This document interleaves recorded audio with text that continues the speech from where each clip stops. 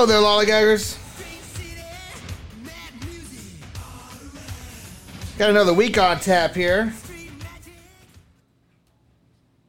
Little Def Leppard to get us started here on Lollygagging Sports. As always, I'm Bo Reed along with Samantha Button and Matthew Irby. We're going to be chatting some various topics throughout baseball over the course of the next hour or so, followed by, of course, Armchair Umpire. But first, as always, I'd like to check in with my fellow co-host. Samantha, how you doing? I'm good. I feel like I'm doing better than both the Blue Jays and the Yankees this week. So I haven't had to call anyone fat boy. I haven't been ejected or being covered in sticky stuff. So I feel like I'm doing pretty good. It's good to be the AL Central right now. Irby, how about you? How are things up there in North Texas? Good. We're getting some seasonal change. It's been up and down the weather, but a lot of moisture in the air lately, really hot, so really sticky. So the weather's just been Domingo Hermelin. We're actually at that point of the calendar where I don't know why John Blake even bothers to let us know that the roof is open or closed at Globe Life Field. Obviously, it's closed, and it's going to be closed until next spring. That's why you built it. All right. Well, let's kick into that baseball fun that we have every week. Samantha, you want to kick us off? Yeah, so let's talk about this Blue Jays Yankees business, because as a person without a dog in the fight, this is just delightful. Baseball is the world's best theater, and this is why. And everybody is angry, and everybody is fussy. We've definitely reached the performative fussiness point in the season. Bryce Harper kicked it off. Trying to fight the Rockies. That was excellent. And now we have total meltdown. Blue Jays, Yankees, and I have to say, it's also very satisfying as an outside observer to see two teams that have a historical issue with whining about how unfair everything is to them, turning it on each other. So this is great. Just excellent stuff. The Yankees, I can't even imagine. How did you manage to get caught cheating the day after you get falsely accused of cheating? I know my Yankees people out there are very upset, and they're like, look, Domingo Herman's a bozo. We got to get this guy out of here. And yes, you guys are right. This guy, how selfish do you have to be the day after this happens to go out there and, roll in rosin? And this is the second time he's been topped for this. So, yeah, I don't blame the Yankees folks at all for being like, you know what, I'm done with this guy. And the thing is you had the righteous anger on your side before this, right? Because this whole business of I know that this is the kind of stuff that breeds conspiracy theories and everything, but we had Aaron Judge giving side eye apparently to the dugout, and okay, let's talk about this, right? Do we really think Aaron Judge was cheating?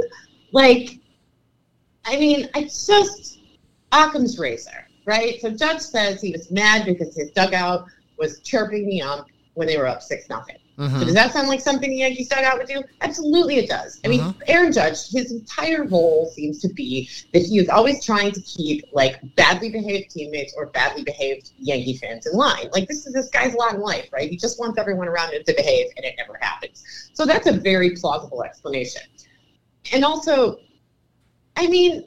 could you really see? They thought at first, and it's interesting how this has evolved too, because first he was peeking at the catcher, and then when everybody pointed out, you really can't see the catcher from that angle, they were like, no, now he was looking at the dugout, and the dugout is sending signals. Guys, not everybody's the Astros. Also, yeah, he knew a slider was coming. You want to know how he knew that? Because the 5 pitches he saw right before that were also sliders. Do you think Aaron Judge needs to cheat to hit a home run? That was the 6th slider in a row. It was 83 miles an hour and right down Broadway. So, feels unlikely. Seems very unlikely. Also, this would be another, I think, point where we need to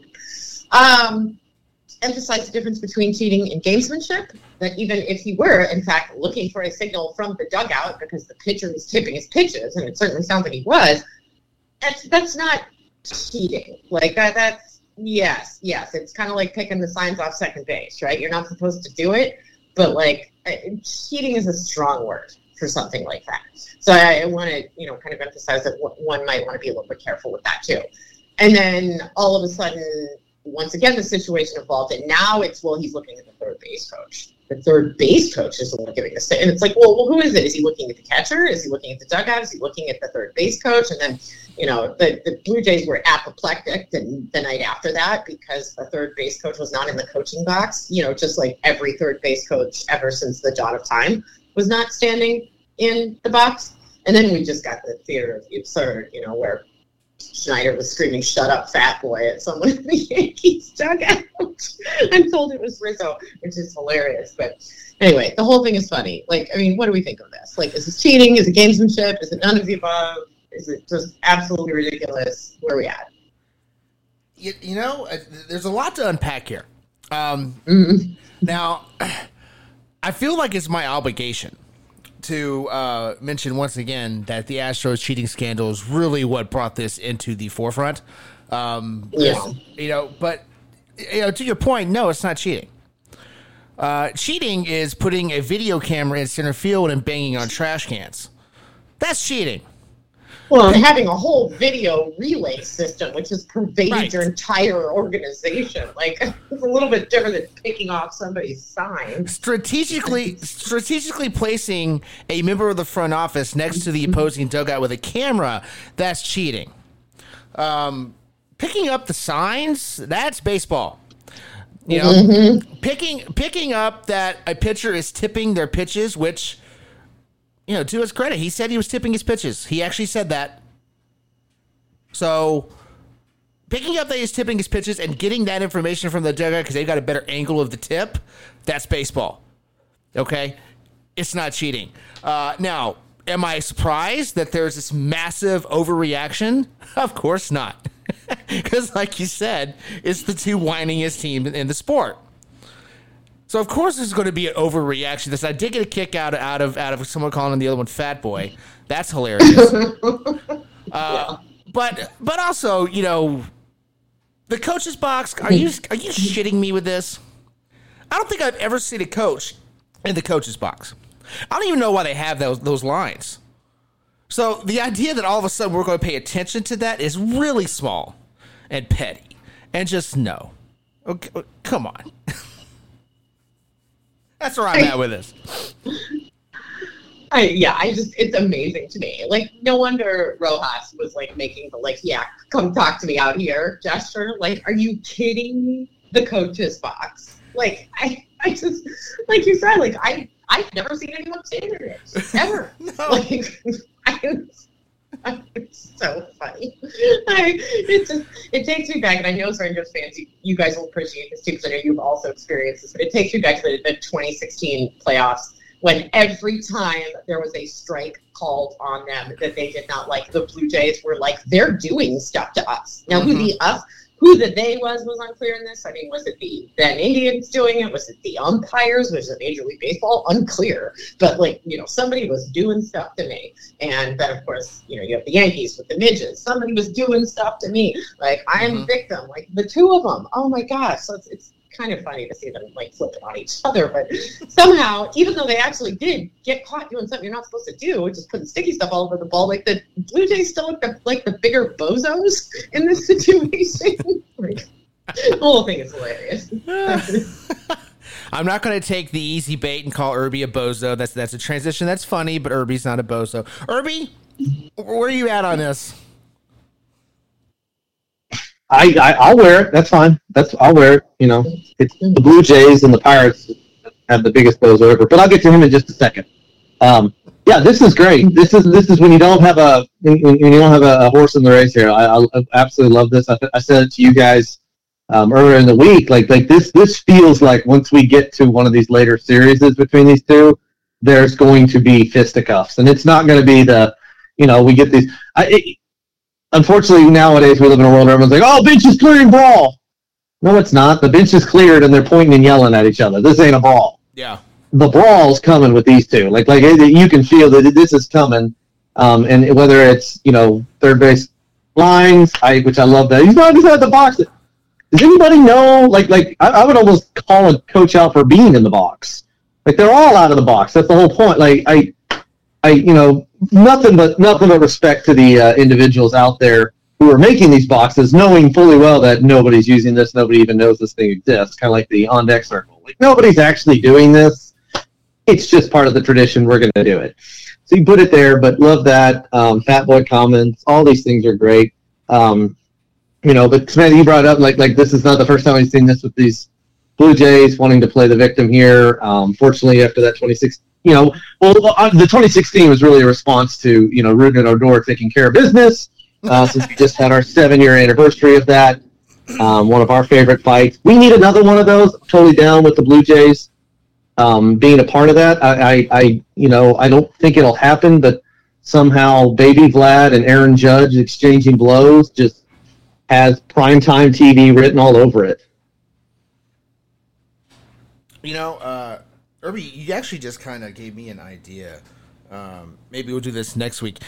Do we need some sort of a scale for the benches clearing incidents? I'm not going to call it. They're not all brawls. You're right, but they're incidents. How about we have a scale, kind of like the scale we have for tornadoes and hurricanes. We have a Cat 1 to a Cat 5. Cat 5 being a full on Nolan Ryan, Robert Ventura brawl.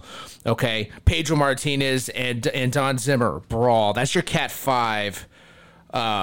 If there's nothing, if I was just a little point as a cat, well, what do you think about that, Samantha? Should we have something like that? Yeah, I think as the brawls occur, we could figure out how to rate them. I mean, certainly Pedro Martinez, Don Zimmer, Yankees, Red Sox.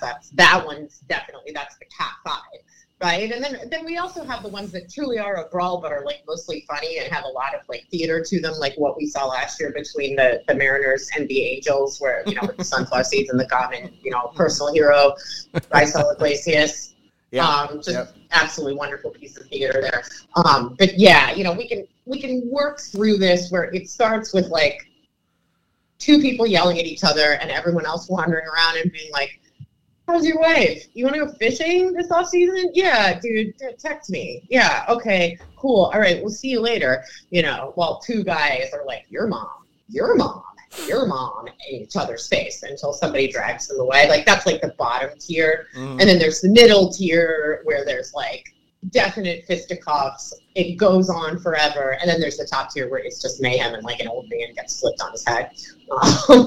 Right. We want to scale that. And also, for the record, before we move on, I would just like to point out that the thing that I need to see here is when Alek Manoah goes and hunts Garrett Cole, because that's coming. Oh yeah, Garrett Cole is going to be the one who is running his mouth while hiding behind 17 other people, and Manoah is just going to go he's going to ignore everything else that's going on around him and go after Garrett Cole, and that is going to be the funniest thing in the entire world. I can't wait to see that. So. Do we also need, now that Rizzo is apparently Fat Boy, Alejandro Kirk takes him on, right? Bowling ball versus Fat Boy. You're right. That just sounds like an actual fight. Bowling ball, Fat Boy. Yeah. That's the natural match. Okay, now I need that too. That's perfect. Yep. Oh boy. Okay, Samantha, what's next? All right, so let's stay in the AL East and talk about something else. More good news. Last week I was all bad news. This week, guess what, guys? I'm all good news. All good news. But we're gonna talk about something a little bit more baseball-y and a little bit less about people whining and crying. Let's talk about Yoshida and the Boston Red Sox, who have been pretty good of late. Are they they're not good, but are they frisky good? Might be, which is kind of cool. I mean, they're in the last place, but they're 23-20, so they're this hilarious situation that we have, which I have some feelings about, which I will not get into here, about the bottom of the AL East and the top of the AL Central. But a big part of that, and they're 9 games out of first place, sure, but they're only 1.5 back of the wild card. They're 1.5 back of the Yankees, and they've been playing good baseball. And a lot of that is about Yoshida, who a lot of people were really skeptical about this signing coming into the season because, it wasn't wonderful. His age is a little, he's 29 years old. That's pretty old for a player being posted from Japan. And he's He's listed at 5'8" and 176, which probably makes him like 5'6.5" and like 174. And it didn't look like a great deal, 5 years, $90 million, the way he was performing at first. And now it looks like probably the best or one of the best free agent signings of this offseason. So right now he's hitting .301, and this is as of Wednesday. 6 home runs, 27 RBIs, triple slash, 381, 507, 888. So that's quite a change from where he was at through the first 13 games of the season, when he was at 167, 310, 250, which is just brutal. And since then, he's had a 16-game hit streak, leading the league in batting average and OPS during that time amongst eligible hitters. And so I guess the really interesting question here, other than just like, yay, Yoshida is good, that's awesome. Why, though? Why is this happening? And the guy is, he's got excellent plate discipline. He always has, but he couldn't keep the ball off the ground. He was like 2022 Yandy Diaz. Everything was on the ground. His average launch angle prior to April 19th, which is kind of the date we're going to use as the cutoff here, because this is where things turned around for him, was negative 5.1 degrees. That is the second lowest in the entire league to only Gene Segura. So he's been at 5.9 since then, which is still pretty low because the MLB average is like 12.1, I think. But he's getting the ball out of the infield now. His xLUG has tripled to 730 after his first 2 weeks. And he's just absolutely killing it on projectables. XVA, xLUG, WOBA, hard hit rate, barrels are getting there coming up. And they were pretty candid, both he and Alex Cora were pretty candid about what he did. And they said he changed his batting stance. He opened it up a little bit, and now he's seeing the ball better. He's making better contact, both in terms of frequency and hard hit rate. And what he said he did was he just kind of tipped his right foot back a little bit, which opened it up a little bit, and said it was really, really a big difference maker for him. He hasn't changed anything swing-wise. And according to Cora, assistant hitting coach Luis Ortiz, pretty instrumental in that. And I think where you're really seeing the difference is, he was hitting 4-seamers pretty well prior to that. But now we're seeing the numbers come up against breaking and off-speed stuff, which before that, it was pretty easy to kind of make him ineffective. You just throw him something off speed, and he was kind of done for the at-bat. But it's really, really cool. I'm really rooting for this guy. So happy to see him coming around. And I think it's super cool, and it's a great testament to sort of how a small adjustment, mechanically speaking, can make all the difference. Baseball, it's one of my favorite things about it is it's a game of inches, right? Mm-hmm. Right, game of inches, round ball with eyes, that type of stuff. But it also like in terms of like minimalization, like that tiny little nothing of an adjustment, Irby. Opening up just a little bit, staying on your back foot a little bit longer, adjusting the timing of your leg kick, like just the slightest little change can make all the difference in the world. And you think about it. What are you doing? You're hitting a round ball with a round bat square. So even just the slightest little, even if it's not necessarily him seeing the ball better, it's changed the angle of his bat to the ball, and that seems to be working. Well, but the whole thing is he didn't change that. He didn't change his swing at all. That's what I'm saying. Like, he did not change where his bat is. He changed his stance. Opened up his stance, which allowed him to get a better look at the ball and also to get better, I guess to barrel the ball better. Yeah. It's still going to change the angle that they just it'll change the launch angle. Yeah. It's going to change things later. That's all I'm saying. Irby, how about you? What are your thoughts here? The first thing, just to clarify, when Samantha was talking about the 176, that's a Cody Bellinger 176 on the weight. Yes. Not a 176 in Cody Bellinger pounds. Yeah. Yes. Yeah. This has been, it's a great assessment. What you're saying is this was one that when we saw this deal coming through, especially where Boston was at, it seemed a bit weird. It felt like one of those moves that it's like, okay, is this, are you doing this for the next 4 years because of his age? It was a little confusing, but hey, we're seeing it. I mean, we got to see this a little bit in the WBC, and then now this is great getting him here. And it's a great testament, and I love how you guys, when we're going with this conversation of not bat placement, not approach, but stance. because that is the change. We talk all the time about hitters, being a little bit, and this maybe is a little bit less of major leaguers, a conversation you do more with youth, or, for listeners, your kids or your kids' teams and things like that. It's not always it's not always your swing. We always, you got to change your swing. You got to adjust your swing. You got to adjust your swing. But it's not just that. It is where you stand in the box. It's the stance you take. It's the approach you take. It's the whole ordeal. Pitching is easier, from the windup or from the stretch. Especially in the windup, there's all these mechanics and all these motions and everything that gets you into that rhythm for release. And the release is what we talk about, and that's where we get these numbers and these StatCasts and all those numbers that we talk about. But you don't talk about the windup and the repetition and the over and over again. Same thing with the batting. Same thing with the hitter. It does matter where you set up. Okay, I'm not getting good wood here. For major leagues, obviously when you play here, it's good metal on it. Not getting a good ding, but you're not getting good wood on the bat. Well, it's not necessarily the swing. The swing is there. So what is the placement? What is the repetition? What is it that we need to change? And that comes down to a coachable player willing to make changes, and that comes down to good coaching. And so this is a great thing of where it's a lot harder for stat heads like us to quantify this at times, because there isn't any data on stance and everything, but that's where you take the numbers out. And I'm a numbers guy. Samantha, I know you are. We are numbers people. But baseball is still a human sport. It's done by humans. And so you take away the numbers and you look at the person. And a coachable player, a player willing to learn, a player willing to adjust, that's how you're successful. And this is at the highest level. This is through, travel ball, T-ball, coach pitch, travel ball, high school, whatever you want, college, all through these levels. You're coachable, you're willing to make adjustments. That's what he's done, and the numbers speak for themselves. Samantha, anything you want to add there before we get to your last topic? No. I just want to say I think that's a great point, Irby, that you're making. When you talk about this is a game of numbers, and yes, like you and I, we're definitely numbers people. But the difference is recognizing how do you use those numbers and make them work for a human, not just how do they work on a piece of paper. And this is something I think we've always emphasized when talking about, taking a more analytical approach.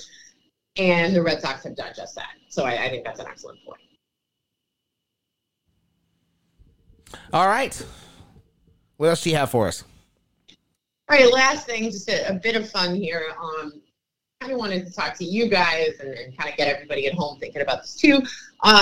Baseball is a sport that has always kind of inspired collecting in its fans. And a lot of that started with baseball cards. And when you think about that it's sort of natural to kind of go out there, and it provides these opportunities for people to collect alongside the sport without having to do it at great expense. Typically when I have a couple of art history degrees, and a lot of the work that I did for that focused on collecting. And that's some rare air art collection.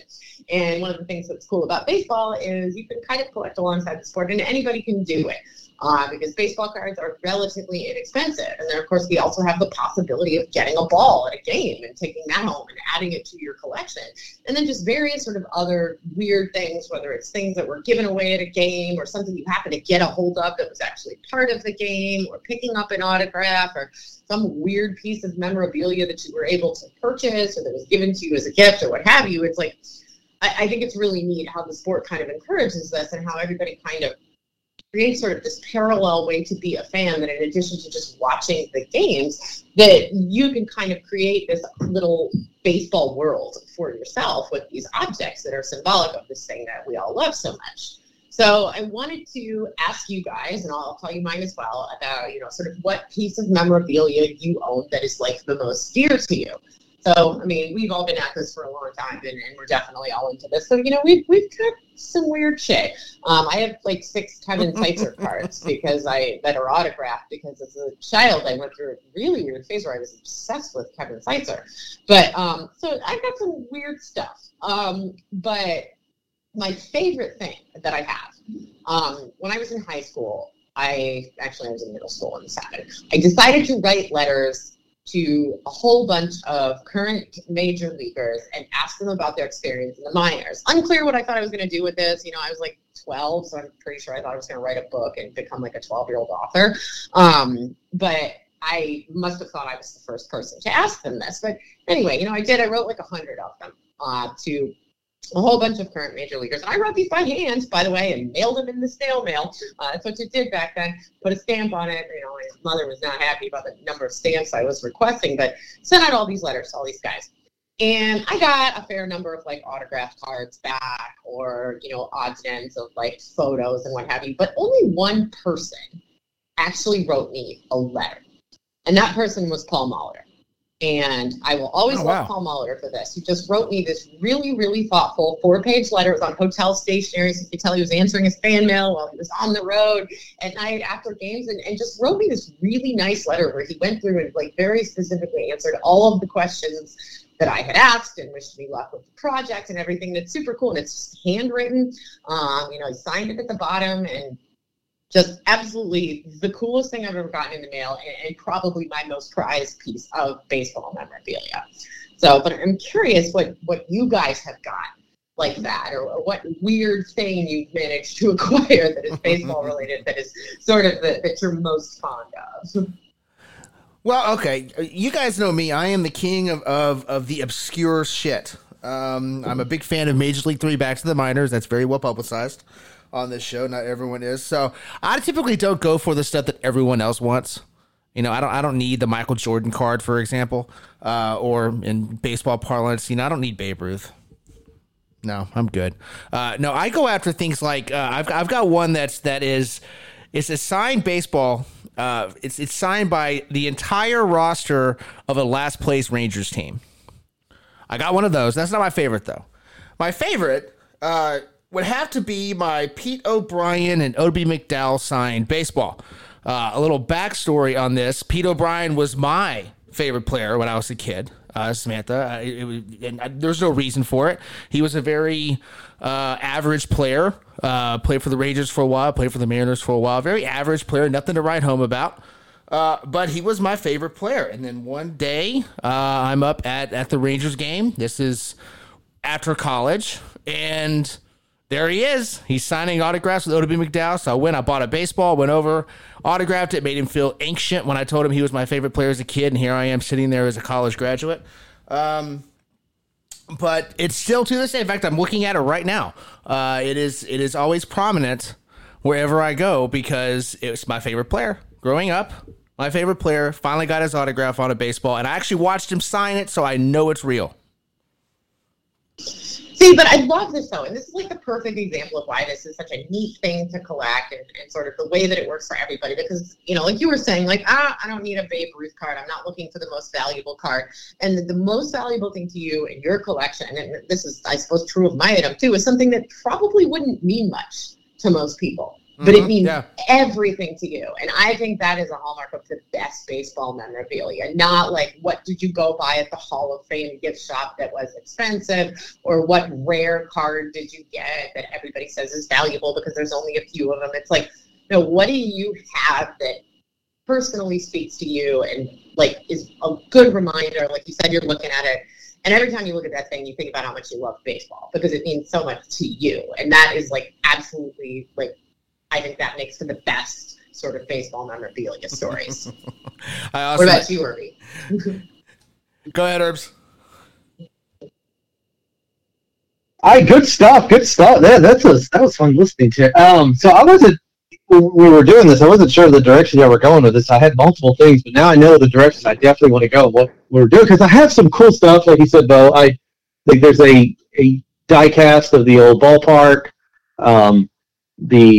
The newer stuff's the Adrian Beltre, the night he got thrown out for moving the on-deck circle that we talked about earlier, and that was always a fun one. I'm loving now getting autographs with my son. My youngest one is really enjoying it, and we have the AA up the road, so it's a whole lot easier to get them. I'm still working on, Samantha, I know you're a fan of this one too. I'm working on a baseball, hopefully at some point with Jack Leiter and Kumar Rocker both on there. That'll be a nice one. Yes.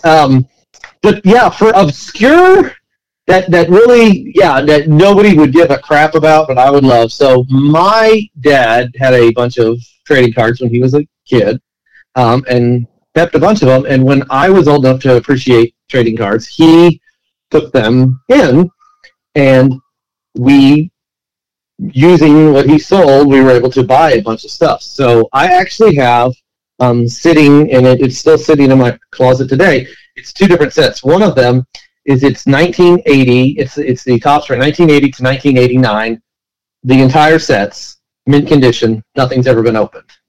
They're all sitting in there. But as great as that is, and I have no idea what I'll ever do with that. Maybe I don't know. That's not to be discovered yet. But it's the other one that he bought. So he bought all that for me just as an investment to hang on to and hold on to. But it's what came with it, and it was the 1990 set. And the 1990 set, he said, this is the one that you can open and you can do whatever you want with. We'll keep all these, but you can do this. So what I did as a child, 7, 8 years old, I divided the cards up to all the teams, and I had all the Major League teams and all the cards in there. And in my parents' living room, I would place the players all throughout where their positions were, and then actually play a game and simulate games and hit a ball. I had a bat and a ball, and I'd be hitting them, and I would be doing double plays, hitting home runs, sliding into bases, and all that stuff. And those cards I still have today, as ripped up, smudged out, messed up as they all are. And it was kind of fun to look at them recently because I really got an idea of like, wow, apparently I either didn't like this player or he got a lot of plays because this card is in 3 pieces, basically. That's where you need the sticky stuff. You need it for the tacky stuff for the cards.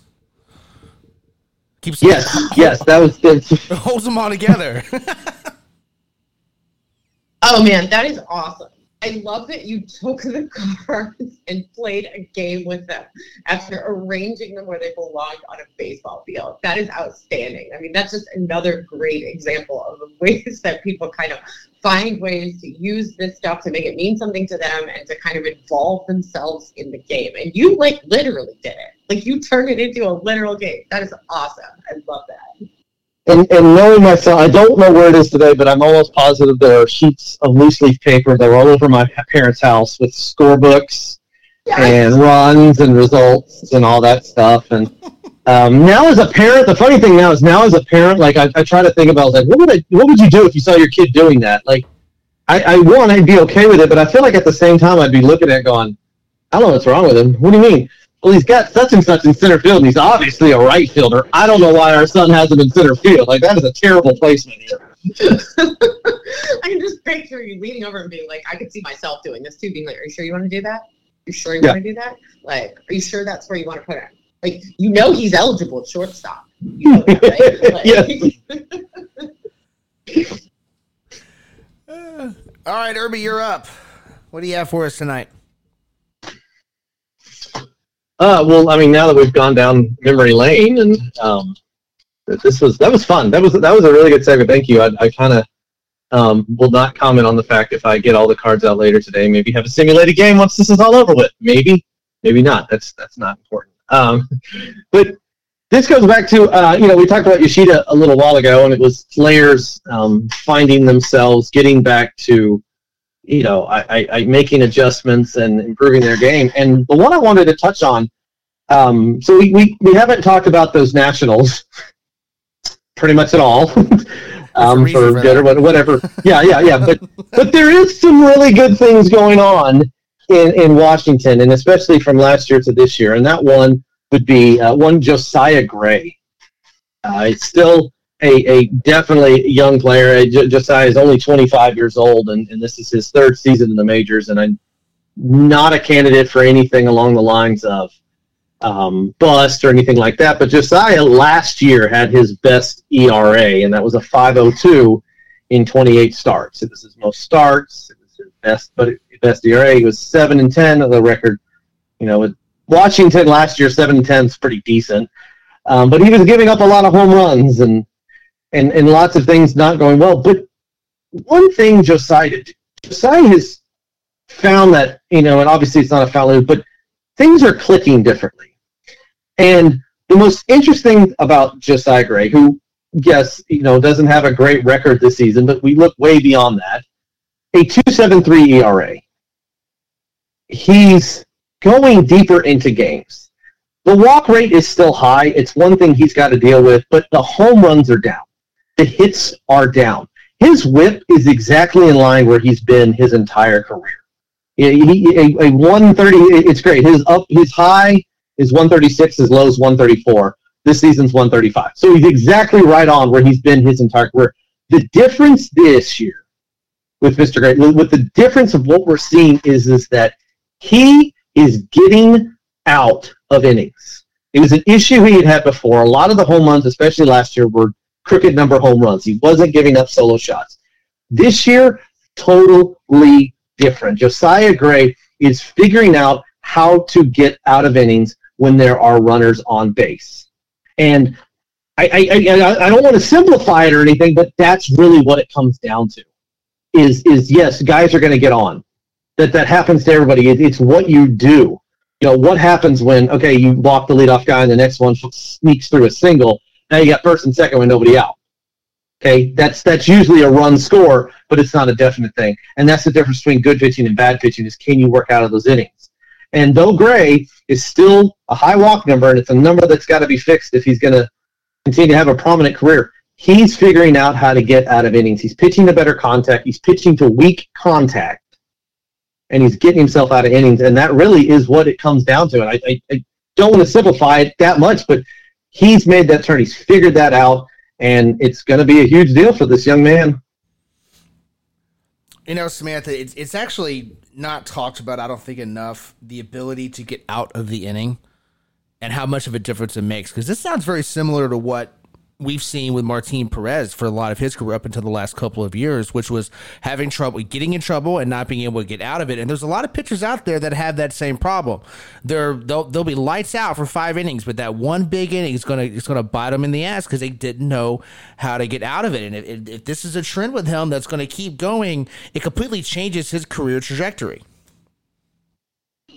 Yeah, but you and I always seem to go to like the same place on stuff like this because this is exactly where I was going to. Because the whole time he was talking, I was thinking, we don't spend enough time talking about pitcher development and how hard it is to learn how to get out of an inning.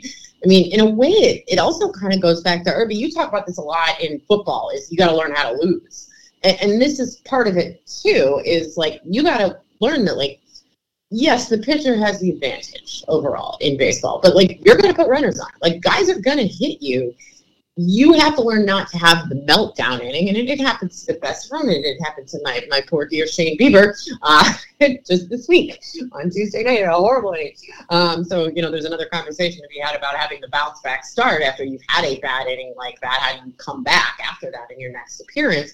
But yeah, the big takeaway from this, for me, specific to Gray, and also that I think the Nationals are probably a better team and further along in their development than we had initially thought coming into the season. But yeah, I mean, it's huge. Like, it's not so much that you can't make a mistake because every pitcher does and somebody's going to get you. It's how do you adapt your approach within the framework of that inning to make sure that you limit the damage from that mistake.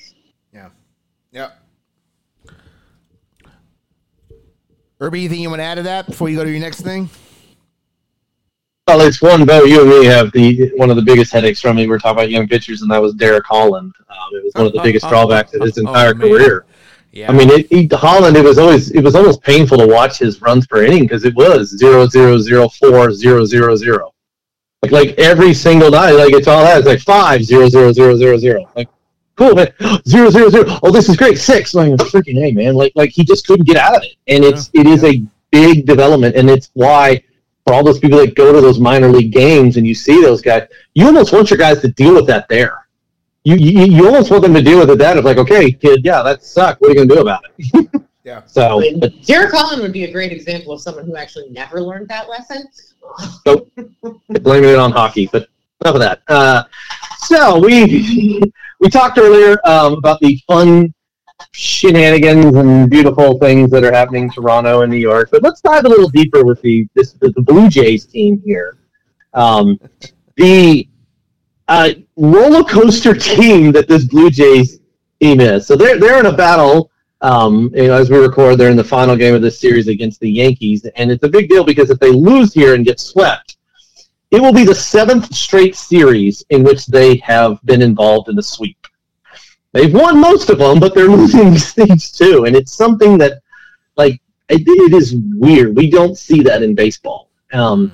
This is a strange Blue Jays team. I think we all are in agreement that this is a good Blue Jays team. This is a Blue Jays team that can go deep into a postseason run. It's not a team that you want to face, if healthy, come the postseason.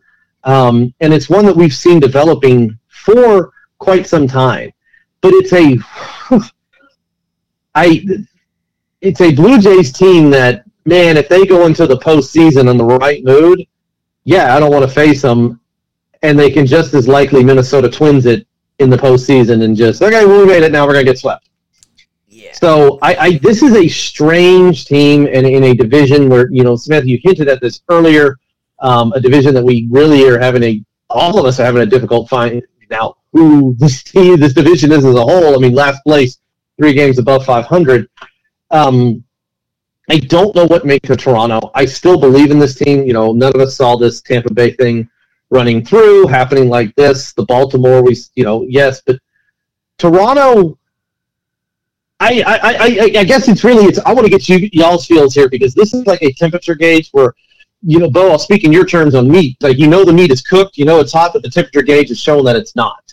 Like, I don't know what to make of this Toronto thing. The eye test says this is a good team. The results I'm watching says I don't know. Samantha, I think I'm with Irby here. I don't quite know what to make out of this Toronto team either. They're streaky. They look great, then they don't. How about you? Yeah, it's weird. I think it sort of relates to, there was a discussion on Effectively Wild not too long ago where they were doing a stat blast and they were talking about teams that had gone on a losing streak of 7 or more and then still gone on to win their division. And it turned out to be kind of like less uncommon than you would think that teams just do this. There was a Cardinals team in, I believe, 2006 that did it twice and then went on to win the World Series. So what it seems is that going on these really rough losing streaks, as long as you can counter it with winning streaks, actually doesn't really hurt you that badly in terms of what kind of team you really are, who you're going to be when you show up in the postseason. But I think the thing that's a problem, and Irby, this is kind of what you were hinting at, I think, is the timing. So it's okay, yeah, you can go on these like horrendous streaks, and as long as you're playing good, productive baseball the rest of the time, you will still be a playoff team. You can still perform well in the playoffs. But there's always the danger that you're going to hit that ugly skid at exactly the wrong time. And I worry with a team like this because, when we talk about these teams that have historically gone on these like real bad runs and gone on to win anyway, most of them were not actually in that tight of competition. And this division is a dogfight. So there's less room for error there. If you hit the skids at the wrong time, do it in September, or God forbid, do it in October. That's where I really worry about these guys. It's like, okay, well, sure, they might show up in a playoff series and just like beat the crap out of somebody and sweep them. Or they might be on the other end of it, and we could be talking about the same opponent there. So that makes me a little bit nervous for them. Hey, you think about it, the last 2 weeks, you really... That's where being it's almost like you're playing roulette, right? And like, okay, are we gonna be the good team for the last 2 weeks to get into the playoffs? Or are we gonna be the bad team that plays their way out? Ooh. All right, Irby, what else you got for us?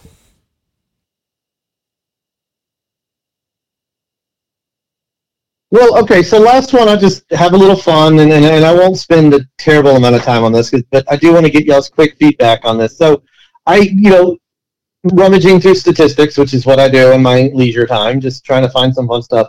I found a fun little stat, and we won't run through everything major here, but they do track out there, it is being tracked, the average home run trot. Of course. It is an amazing list of the quickest and the slowest, And we will start off with the quickest. You don't have to do any, but one name. Do you guys have anybody that you think right off the top of your head, like, oh, that person's definitely got to be on there? All right, so we need somebody who is both reasonably fleet of foot and also who's like all business. So who's not going to stand there and watch? Or the guys who are just super amped, who like sprints around the bases. Gosh, who do I think would just put their head down and like plow around? It's got to be somebody who doesn't actually hit that many home runs. Ooh, very good. So none of the top 15 have more than 3 home runs this season. So Stephen Kwan. It's the Stephen Kwan, third, 18.6 seconds on his 1 home run. See, it's the one, Samantha, that don't know what to do because they don't hit them all the time. Yeah, you're looking for a combination, of like somebody who like doesn't understand the process, somebody who's naturally pretty quick, and also somebody who's like relatively business-like, who's not going to stand there and stare at it. Or you get the ones who I also wonder too a little bit about the guys who like sprint down to first because they're amped, and then they jog the rest of the way so that they can have their moment. But like, okay, so we need 2 other people like Stephen Kwan, somebody who's not hitting very many home runs, but Luis Ariz. Ooh, that's a good one. Does Luis even have a home run this season? He may not. That's what's tripping me up here. I am not seeing him in my top 100, so I'm gonna. Yeah, he may not. Oh wait, no, there he is. He is 97th at 21.9 seconds on his 1 home run. Oh, so he decided to appreciate the moment. Yes, he appreciated his home run and trotted around as quickly as Jason Hayward. So there you go. That makes sense. But, this is a weird list with our top guy. Actually, 43 home runs in his career, only 1 this season, and that would be David Dahl at 18.2 seconds. Okay, I'll buy that. I will buy that. So, that tracks. That makes sense to me. Alex Kirilloff with his 2 home runs at 18.5 seconds. Everybody in the top 13 is under 20 seconds. You've got Stephen Kwan. After that, Tyler O'Neill, Stuart Fairchild, John Berkey, Japan's own Lars Nootbaar, Isaiah Kiner-Falefa, Nico Horner, and Seth Brown. Didn't think Seth Brown would be in the top 10. But now let's flip it. And the boys that like to take their time. Give me Max Muncy. Max Muncy. No, Max Muncy, not in our top. Max, business as usual. Madison Bumgarner got DFA'd, and so we can't have him slow down extra when he's facing that ball. That's possible. Max Muncy comes in at 112 at 23.9 seconds. Wow. On his 14 home runs. So he's same time as Pete Alonso. There you go.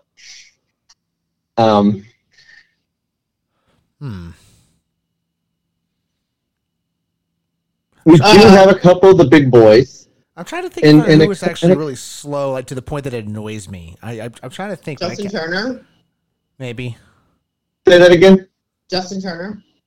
Justin Turner, there you go. No, Justin comes in 45th on his 4 home runs at 25.6 seconds. Am I looking for like a big, beefy fellow? We've got a couple of those. We've got a couple of older, beefier guys. But my favorite is going to be number 2, which makes absolutely no sense whatsoever, and it's what's awesome about this list. Is it Trey Turner? That'd be awesome if Trey Turner was anywhere. Great. So slow. What about that's this guy, but that's when it goes out, and I'm walking. What about Alex Bregman? The guy annoys me in every other way possible, so why not this? There you go. Alex Bregman. No, Alex doesn't get in this list. Oddly enough, there are some of the other big ones, like Daniel Vogelbach is 37th. The exact doesn't matter. Well, but that's the exact same time as Jazz Chisholm. So figure that one out. Those two. One is taking their time, and I was the about other to say, one is getting winded. Jazz is very theatrical in everything he does. That's why I love him so much. That's one of my favorite players. Some other fun ones of really slow. 27.2 seconds for Ronald Acuna Jr., Juan Soto, and just a tad quicker than that, the bowling ball. That's right, the bowling ball is quicker than Acuna Jr. Love that. The bowling ball's all business, though, so I could. This is true. I could see him hustling, whatever hustling means for him. Not know the same as Trey Turner hustling, but I could see that. I was waiting for Jeff McNeil or somebody like that, because I was like, oh, wouldn't he be the one who would watch it? Even though he's capable of moving at great speeds. Right. Well, we do have a speedster in there. Right before I get to those, Josh Naylor at Cleveland's own, 27.4 seconds, comes in at 16. Yeah, he's not even down to first, and he gets exhausted, and he has to limp the rest of the way. That's why. And oddly enough, he is not even the slowest Guardian. There is one slower, but he has only one home run. Is it a catcher? No, not a catcher. A couple catchers on here, but no. It is one Oscar Gonzalez. Took 27 and a half seconds on his one home run. But our top 10 in there, Alex Verdugo, 27.6 seconds on his 5. Rowdy Tellez, making this He's a big one. He's a big one. Mm-hmm. Raimel Tapia, with his one home run, he took himself a good 27.8 seconds to round those bases. So he enjoyed his one home run. You don't know when the is coming. Yeah. Salvi Perez up there 7th at 28 seconds. He's a senior citizen. He's allowed. Right. Yeah, that was allowed. Yeah. Brian De La Cruz, the first of the fifth. Isaac Paredes, 28.2. Jesus Sanchez, 28.2. One Wilson Contreras, 28.4 seconds to be our third slowest. Probably shouldn't be doing that right now, but okay. Yeah, this is true. I'm skipping number 2 because it's my favorite one. Number 1, Marcell Ozuna. It's taking him 29.3 seconds on his 8 home runs.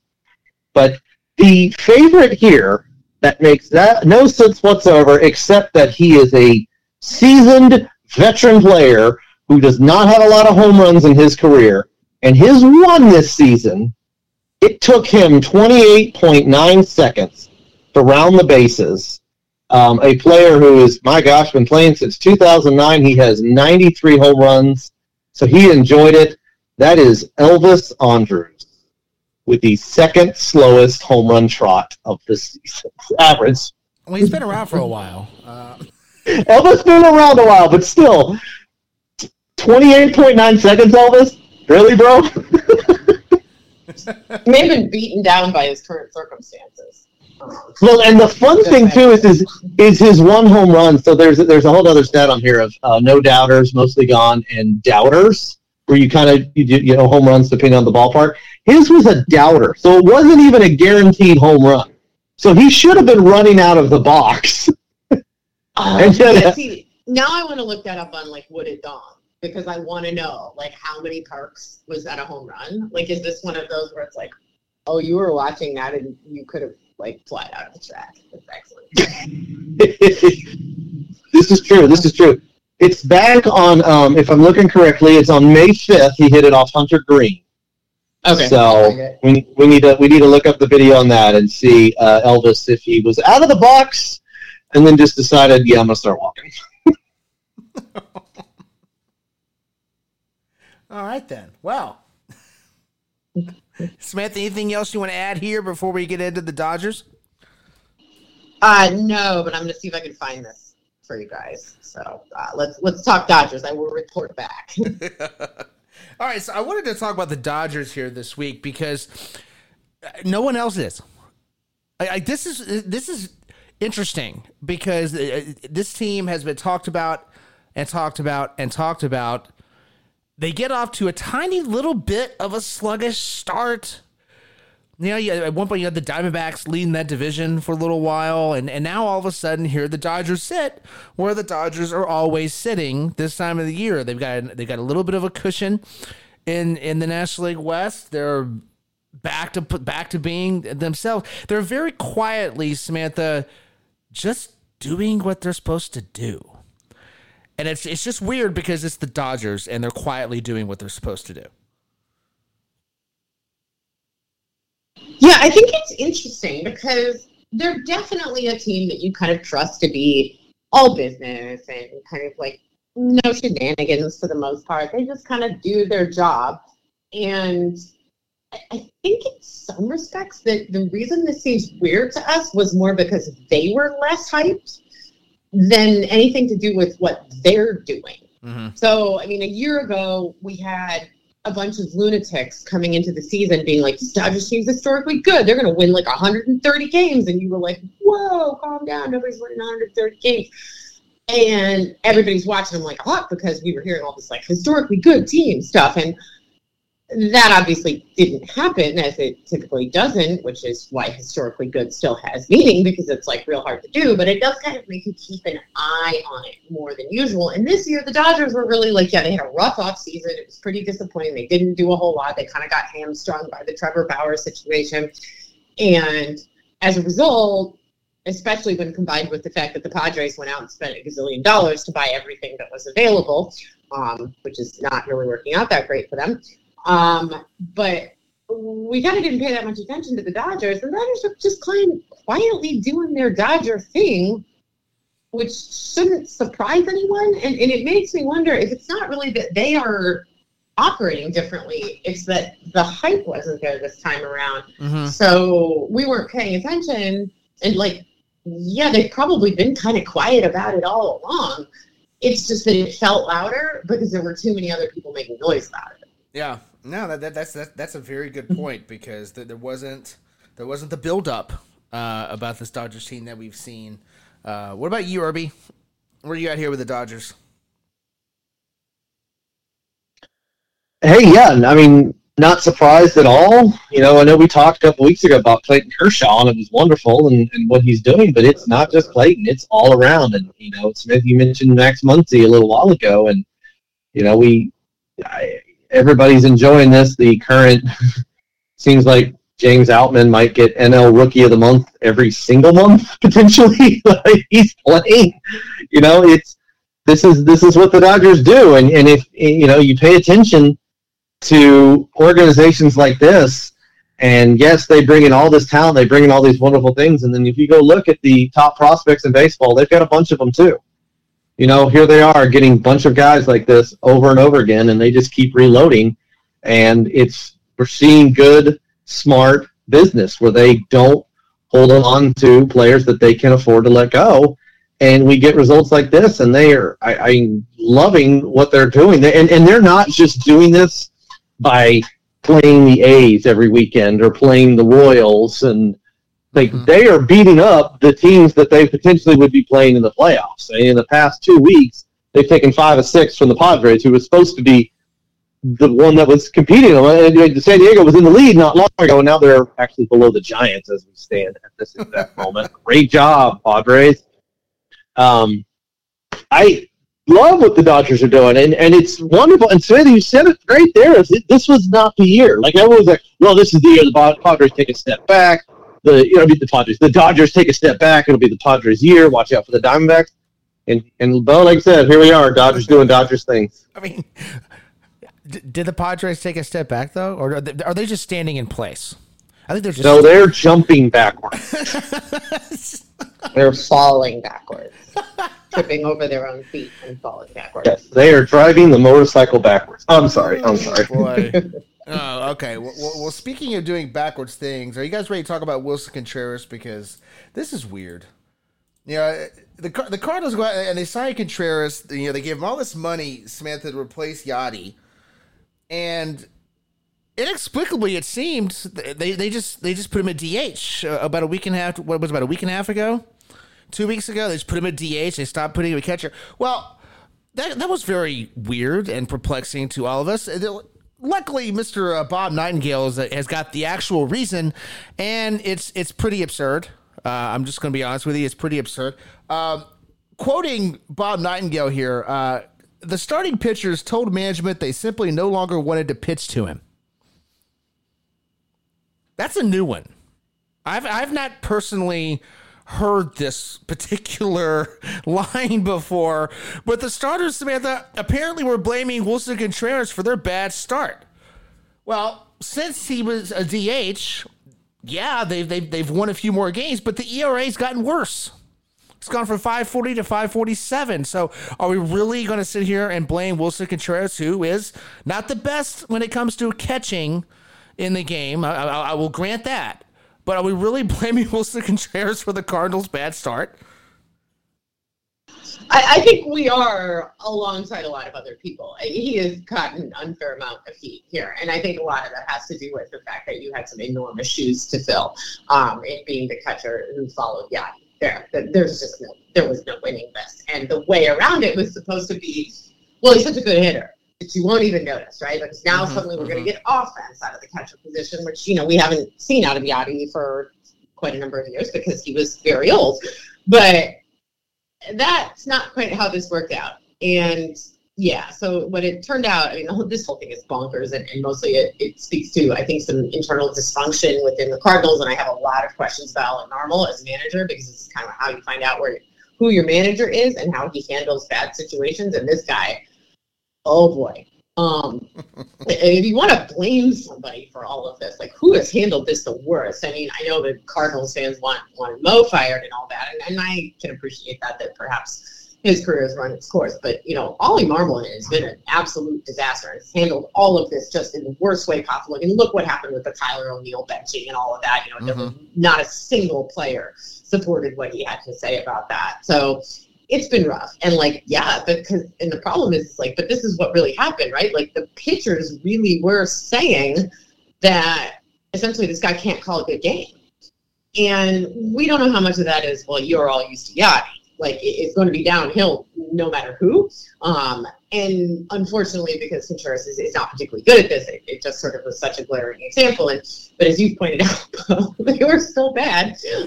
They've, of course, since moved Contreras back. So he was the catcher, then he was the DH, and now he's the catcher again. But it's a combination of things. So their pitching has been awful in ways that you absolutely cannot blame on the catcher. And also, Wilson Contreras has not done a good job of calling games. So, there's plenty of blame to go around. Throw it anywhere you want. Figure out, what in the hell's wrong with Nolan Arenado. I don't know. There are a lot of people out there who deserve to take a hit for this. I put Marvel at the top of the list because he's the one who made the comment about the fans. I just like to point out that this is a team that lost 6 games in a row and 41,000 people showed up to the 7th game. So, F you, do not blame the fans. Absolutely not. Also, the fans can't pitch for you, so that's really never viable. But yeah, I just sprinkled the blame around. Wilson Contreras, the pitching staff, the managers, the front office, everybody, I think, has some culpability here. The starting pitchers told management they didn't want to throw to him, Irby. I'm not saying it hasn't happened before. It's the first time I've heard about it. Because this is the first time in Cardinals history that Yachty hadn't been catching, right? Like, he's been there the entire franchise, right? Feels like it. Like, Yachty's always was there. Yeah, my sympathy is about as low as possible. Like, no, tough. This is what you get. Like no, you life beyond Yachty. Okay, well, we don't like pitch to him because he's not Yachty. End period. Hard stop. Moving on. Next conversation. I think this has to do with management, absolutely. This has to do with a very subpar pitching staff. The blame can go around. There's lots of blame, but we're sitting here at the big boys table. We're sitting at the big table, okay? And the blame is going to fall on the guy replacing a legend. That's what happens. It's always tough to be the one that replaces the legend. And it's not a replacement, it's a retirement, obviously. But it doesn't matter. You're always going to be that guy. Yeah. It's the next basketball, whoever's the next basketball coach at Duke after Krzyzewski left. It's things like that. I mean, my gosh, can you imagine being the next football coach of the Patriots? Yeah, you're screwed. I can. You're Josh McDaniel. Yeah, exactly. Like it's things like that. It's like you don't. It doesn't matter, and it's not fair to the athletes, stuff like that. But you will get more blame than is deserved, and that's what's going to happen here. Is well, it can't be the pitching because the pitching it's the same as last year. Well, it's not the same as last year. It's yes, and so no, you paid for the hitting of Wilson Contreras, not the catching, and you're getting that hitting. Okay? It's not our fault that he's not catching. You knew that. And if you didn't know that, shame on you. You've got to find a better catcher. Tough. That's just says, well, we don't want to pitch though. Cry me a freaking river. There's 29 other teams. Like no, this isn't, you don't get to have a good catcher all the time. No, sorry, zero sympathy. Stop blaming Wilson. Ain't his fault. He knows what he is. He's doing the same thing over and over again. This is 100% on the Cardinals. And whatever you want to do, front office, management, whatever it is, this is on coaching. All right, Samantha, anything you want to add there? Yeah.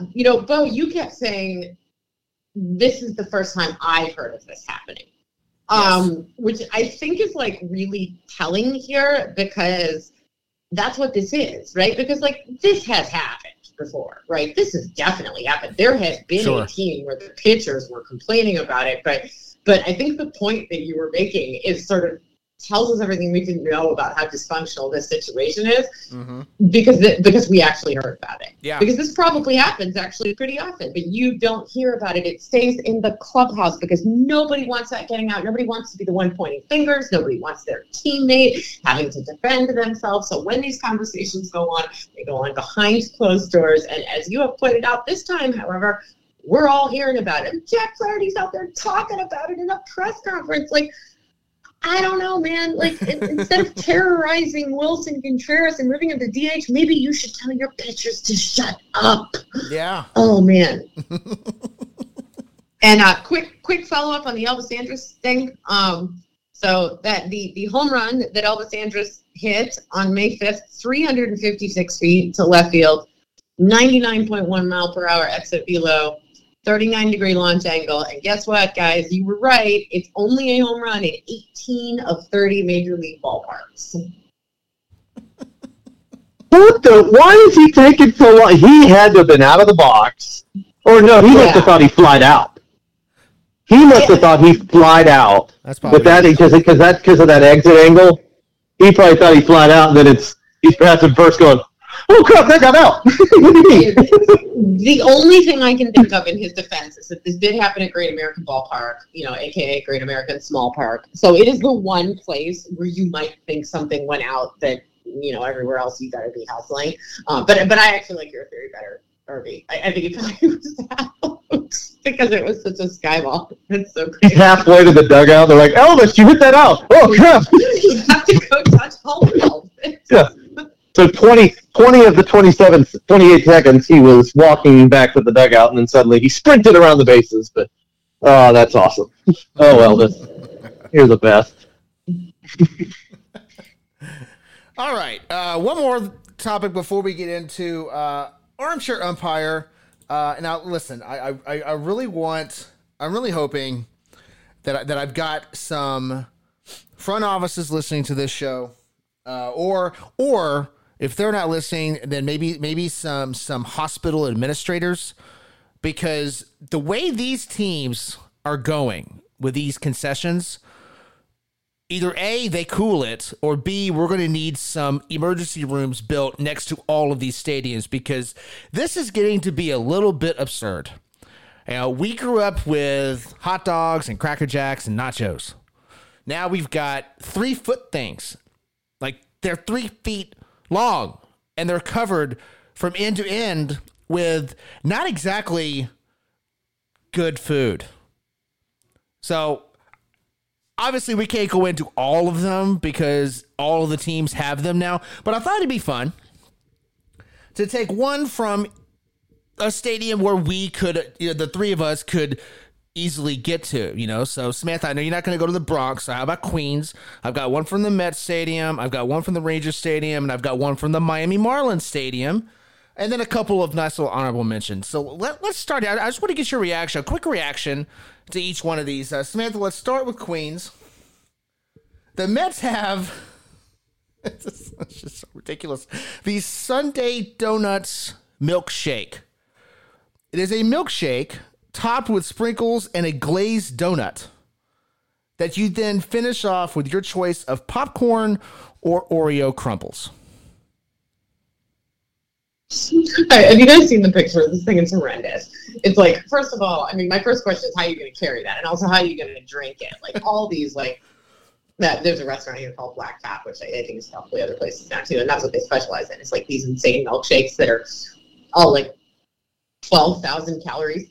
And a lot of it is because there's like a slice of cake sitting on top of it or something, like on top of the milkshake. And now apparently you put a donut on it. How are you going to eat this? And why do you need this? Why do you need this? Like, you could pick. You could have a donut. That would be fine. You could have a milkshake. That would be fine too. No, you need a donut / milkshake / Oreo crumb / whatever the crap else they're putting in there. Like, oh my God. Like, we're going to have people like instantly becoming diabetic in the ballpark. Yeah. Like, in Wall-E, how they, like, all can't walk, Like, that's what it's going to be like. They need that at the exit for Citi Field. Because then they're going to have to roll everybody out of there after they eat this thing. Also, you will have no teeth. Oh, my gosh. I mean, you guys have small kids. Or not young small kids. You guys have young kids. Are you ever going to give your kids something like this? No. No, I no. Not. Like, I'm happy to I feel like even my boys would start eating that, and even a child would be like, "Bro, like I can't. Like this is." Oh yeah. Yeah, they would want it because they would like how it looked, but they're not actually gonna eat it. Like I'm not. I'm mostly in the camp of, like, moderation. Like I definitely let my kids have sugar and stuff. And, like, when you go to the ballpark, you can get a treat. So, like, if we go to the ballpark and you want a donut, you can get a donut.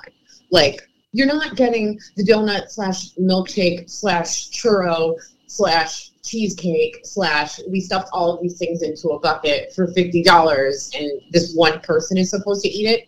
Like, I mean, because people are eating these, like, on their own. Like, it's not like 4 people are sharing this. It's not like me, my husband, and all of our kids are splitting this. It's like there are people walking up and buying these one per person. Like, no way. Yeah, you're. I like that about you saying that. Same with my boys. Like, yeah, you can pick out one treat, one sweet. You can't have a 3-game series worth of sweets in one sitting. Yeah, no, absolutely not. Like, this is a special occasion. You can have something special. You can't turn yourself into Henry VIII. No.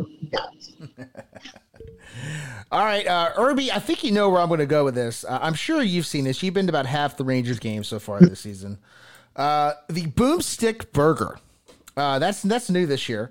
It is a 2-foot hamburger that's served with cheese, jalapenos, chili, and onion rings on top of it. So we've got a burger. It's 2 feet long, and we're adding an appetizer sampler to the top of it.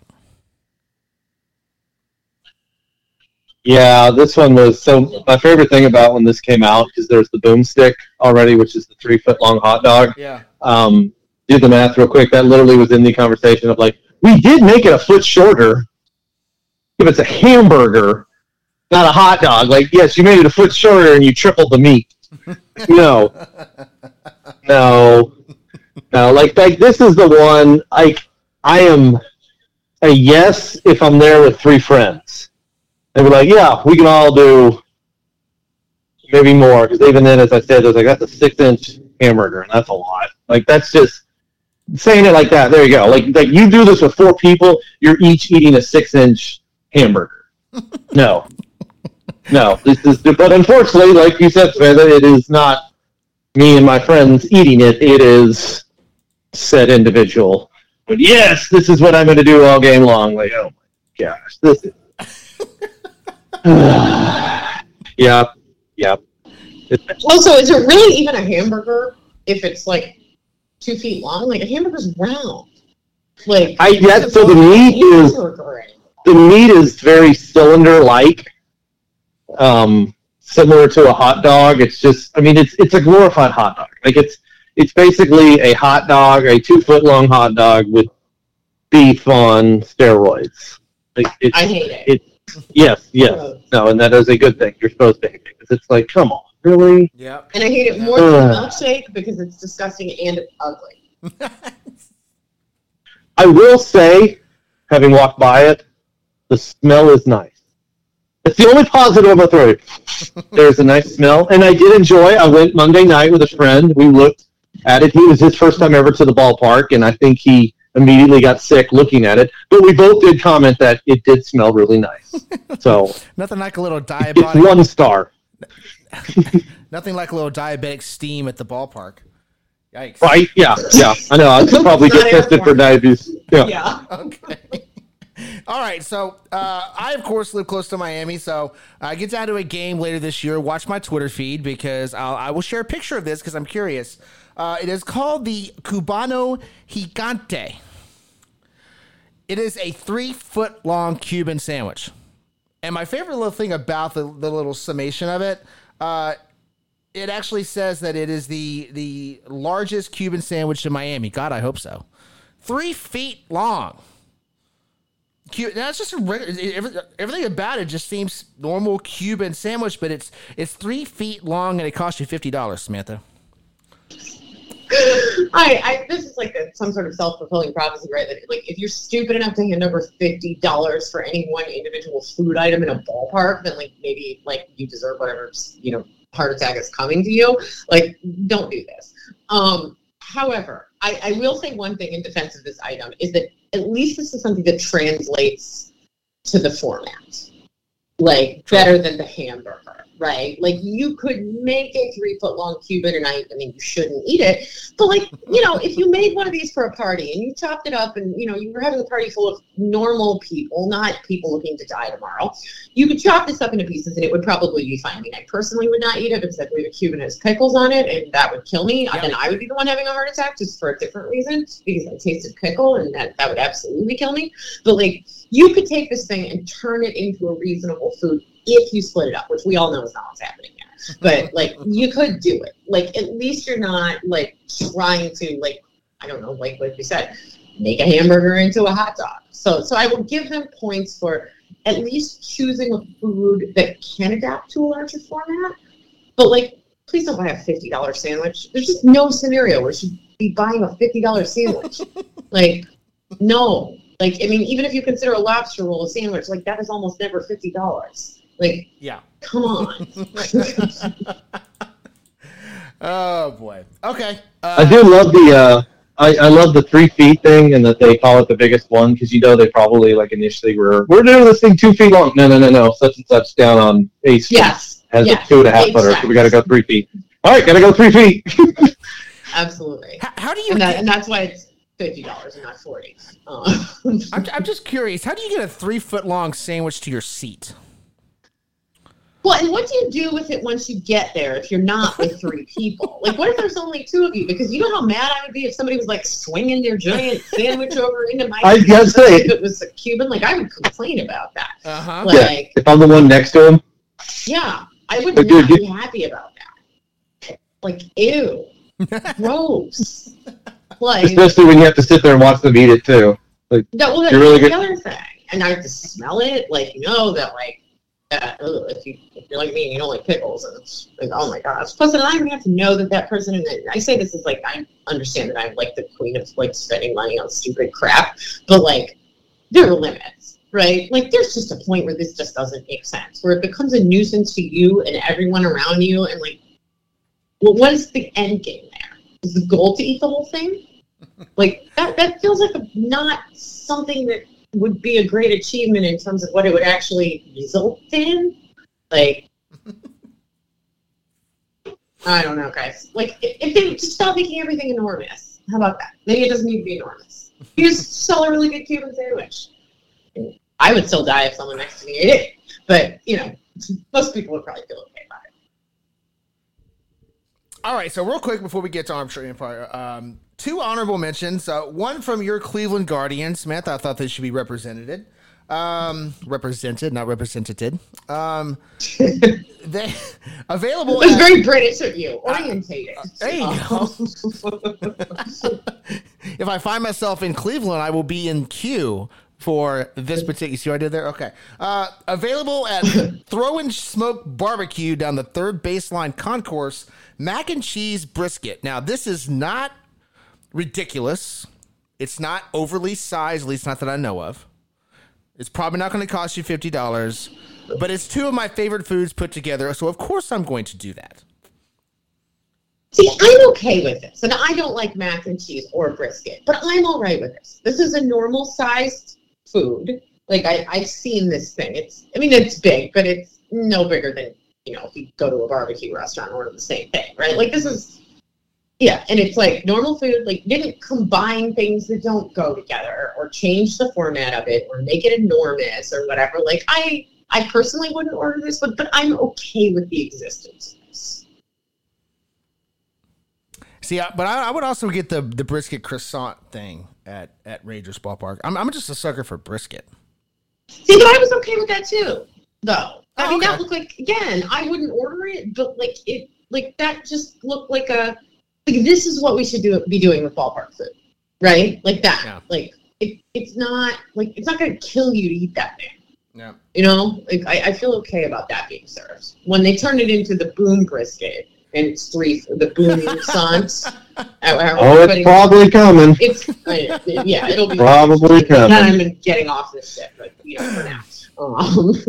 All right, so one more before we go here, because frankly, I think we all need a palate cleanser and whatnot.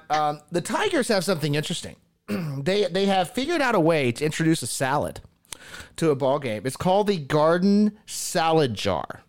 It is, of course, a jar filled with spring mix, salads, cheese, grains, veggies, and occasionally chicken in a manageable screw top jar. You just shake it up and go.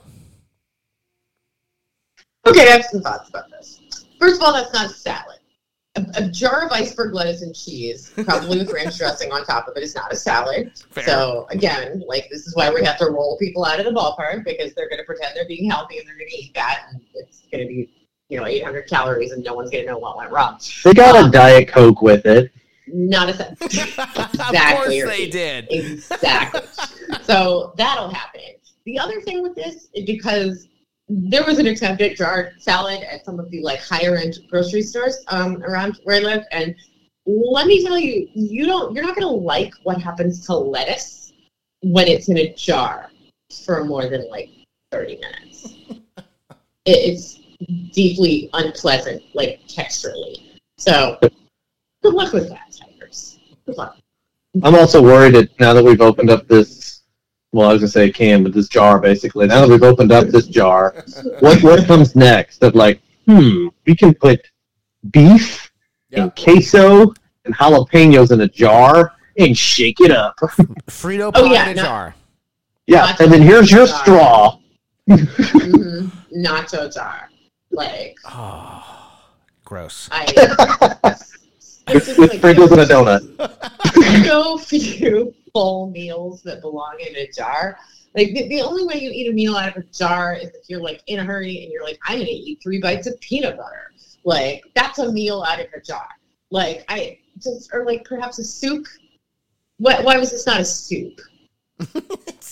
Maybe it comes with a soup. Get a soup and a salad. It probably does. And unlimited breadsticks. It's Olive Garden, which is also not a place I recommend eating. Anyway, this is why I have trouble finding something to eat at ballparks. In case anyone was wondering, I pretty much don't eat there anymore. You just got to eat the single hot dog, right? The smashed hot dog. That's it. Get the hot dog and go. That's right. Hot dog, beer, coffee. If you're lucky enough to be in a park that actually serves coffee, this is appropriate ballpark food. Oh my gosh. Salad in a jar. I can't. No. Salad in a jar. With a donut. All right, Irby. It's time for Armchair Umpire. Our hitting streak was ended last week, Samantha. So we're gonna have to buckle down and make sure we don't hit a slump here.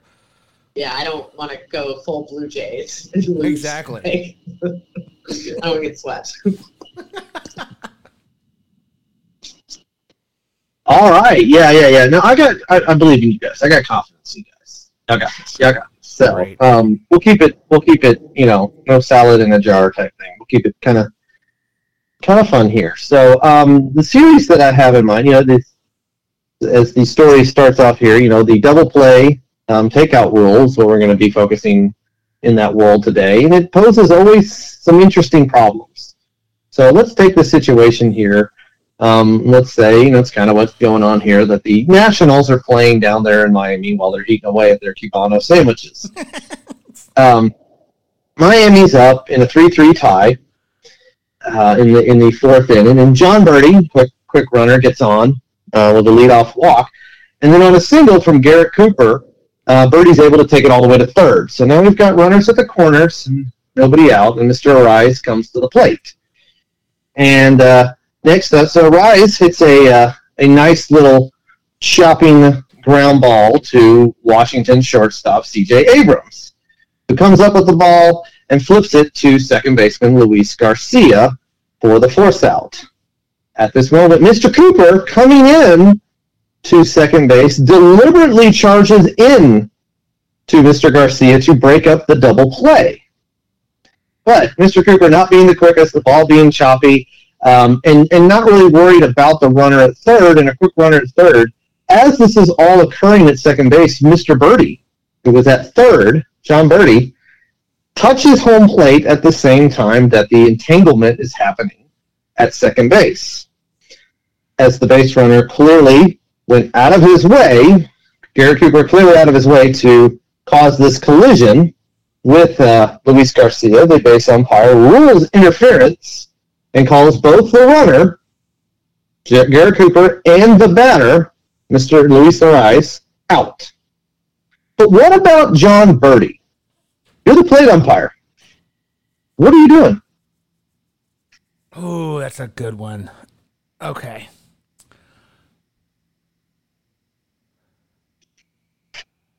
All right, Samantha. Okay, so no matter what, the inning is not over because the guy at third is not going to be out no matter what the decision is here. We're just deciding whether the run scores. So there are now 2 outs, and the question is, did the run score or not? Right. So, yes, interference. Okay, there was a force out at second. Interference.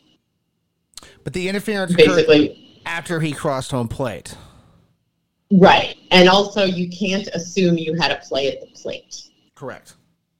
So, to me, that runner is safe. Yeah. I mean, I guess the only question is, does it become a dead ball when interference is called? But we don't actually know when interference was called. So I'm assuming that is not the case because we don't really have any way of knowing that. Yeah, unless that dead ball applies to all runners, whether or not he scored, whether or not he touches home plate or not. Right, but only if the interference was signaled before he crossed the plate, right? Which we don't know. And there's no way for the umpires to know. Right. So they could say, well, you didn't cross before. But for in this case, we know the runner beat the interference call.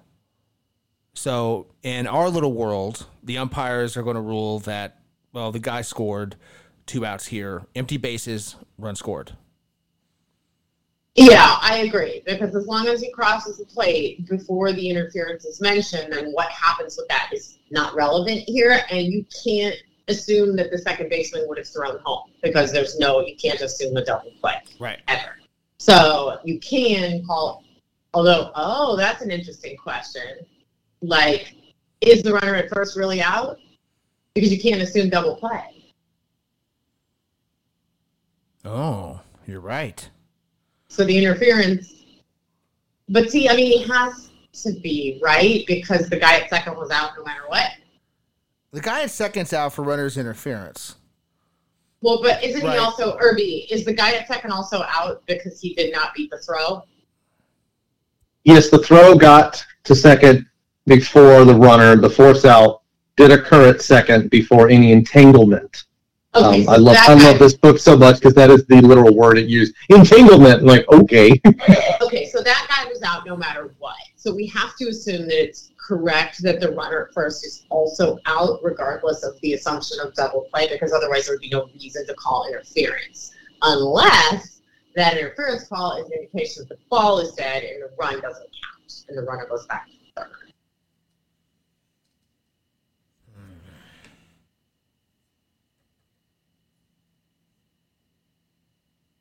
I think these are all really good points. We're just guessing at this point. Like we're just guessing now.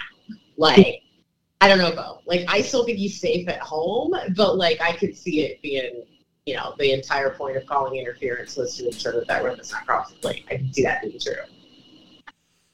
I don't know. Where are you at? What are your thoughts here? I mean, are we going with our original answer, or are we backing it up?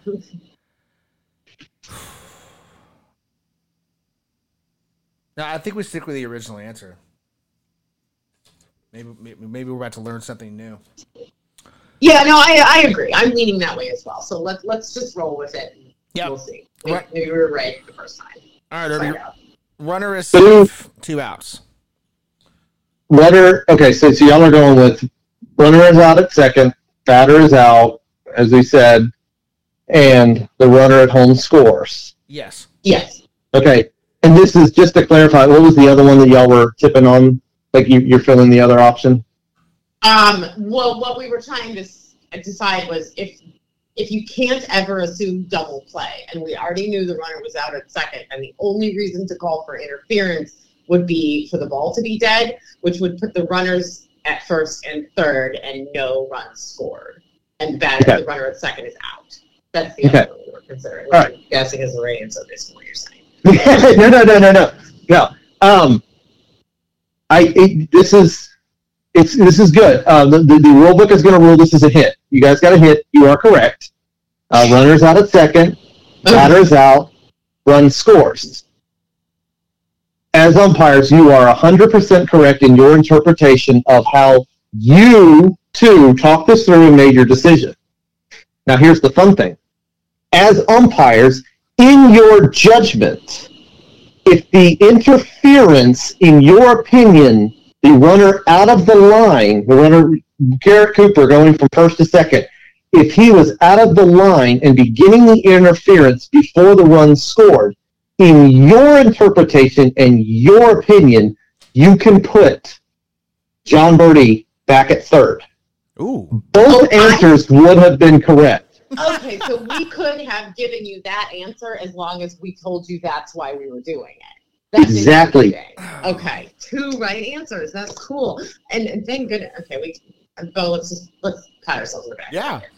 We got it. Yeah. We got it. I love that there are 2 answers. I think that's wonderful as long as one of them is the one we gave you. I know, how bad would you be? It's like, so there's 2 answers, you didn't get either of them. Yeah. That would have been bad. You were not even close to either one of them. Like, okay. That would have been bad. I feel like I am to the Oakland A's. I want to quit. But this is, I enjoyed this one because this is one that definitely you're potentially going to have a manager thrown out of this either way. Yeah. Because you're going to, if you count the run, then you're going, wait, the interference, he should be going back. And then if the other way, if you do not like what you guys said, but if you do the opposite of what y'all said, and you're like, no, he had already begun the interference, we have to put that runner back. That manager's yelling, but he already scored before this occurred. Right. Yes. Mm-hmm. So yes, I like that one just because there's 2 answers. It really comes down to the umpire's judgment. I mean, that really, it's not even an interpretation of a rule. The rule is pretty hard and fast about the other 2, the runner and the batter. The runner at second that causes the interference and the batter. But there is nothing in the rule about what you do with the other except had he not touched home when interference is called. So it comes down to the judgment of the umpires of when are they judging that interference began? Because you can interfere without making contact, running completely out of a baseline and something like that. So that is the judgment call of we judge that, and it's great because it's not reviewable either. So it is purely on the 4 umpires that are making a judgment call of interference began at this moment, the runner did or did not touch, and that would determine does the run score. Oh, that's a good one, Irby. That's awesome. I love that. That's super interesting because I love that there are 2 answers to this, which in neither scenario the manager on the wrong end of it would be satisfied with. Nope. If this was Blue Jays and Yankees, there would be a lot of fat boy yelling. Can you imagine? And that fat boy would have been directed at the ump, and oh my gosh, somebody's getting kicked out. Excellent. Hey, I love it. We learned something and we got it right. Can't do better than that. Armchair umpire, the choose your own adventure edition. I like it. Yes. Love it.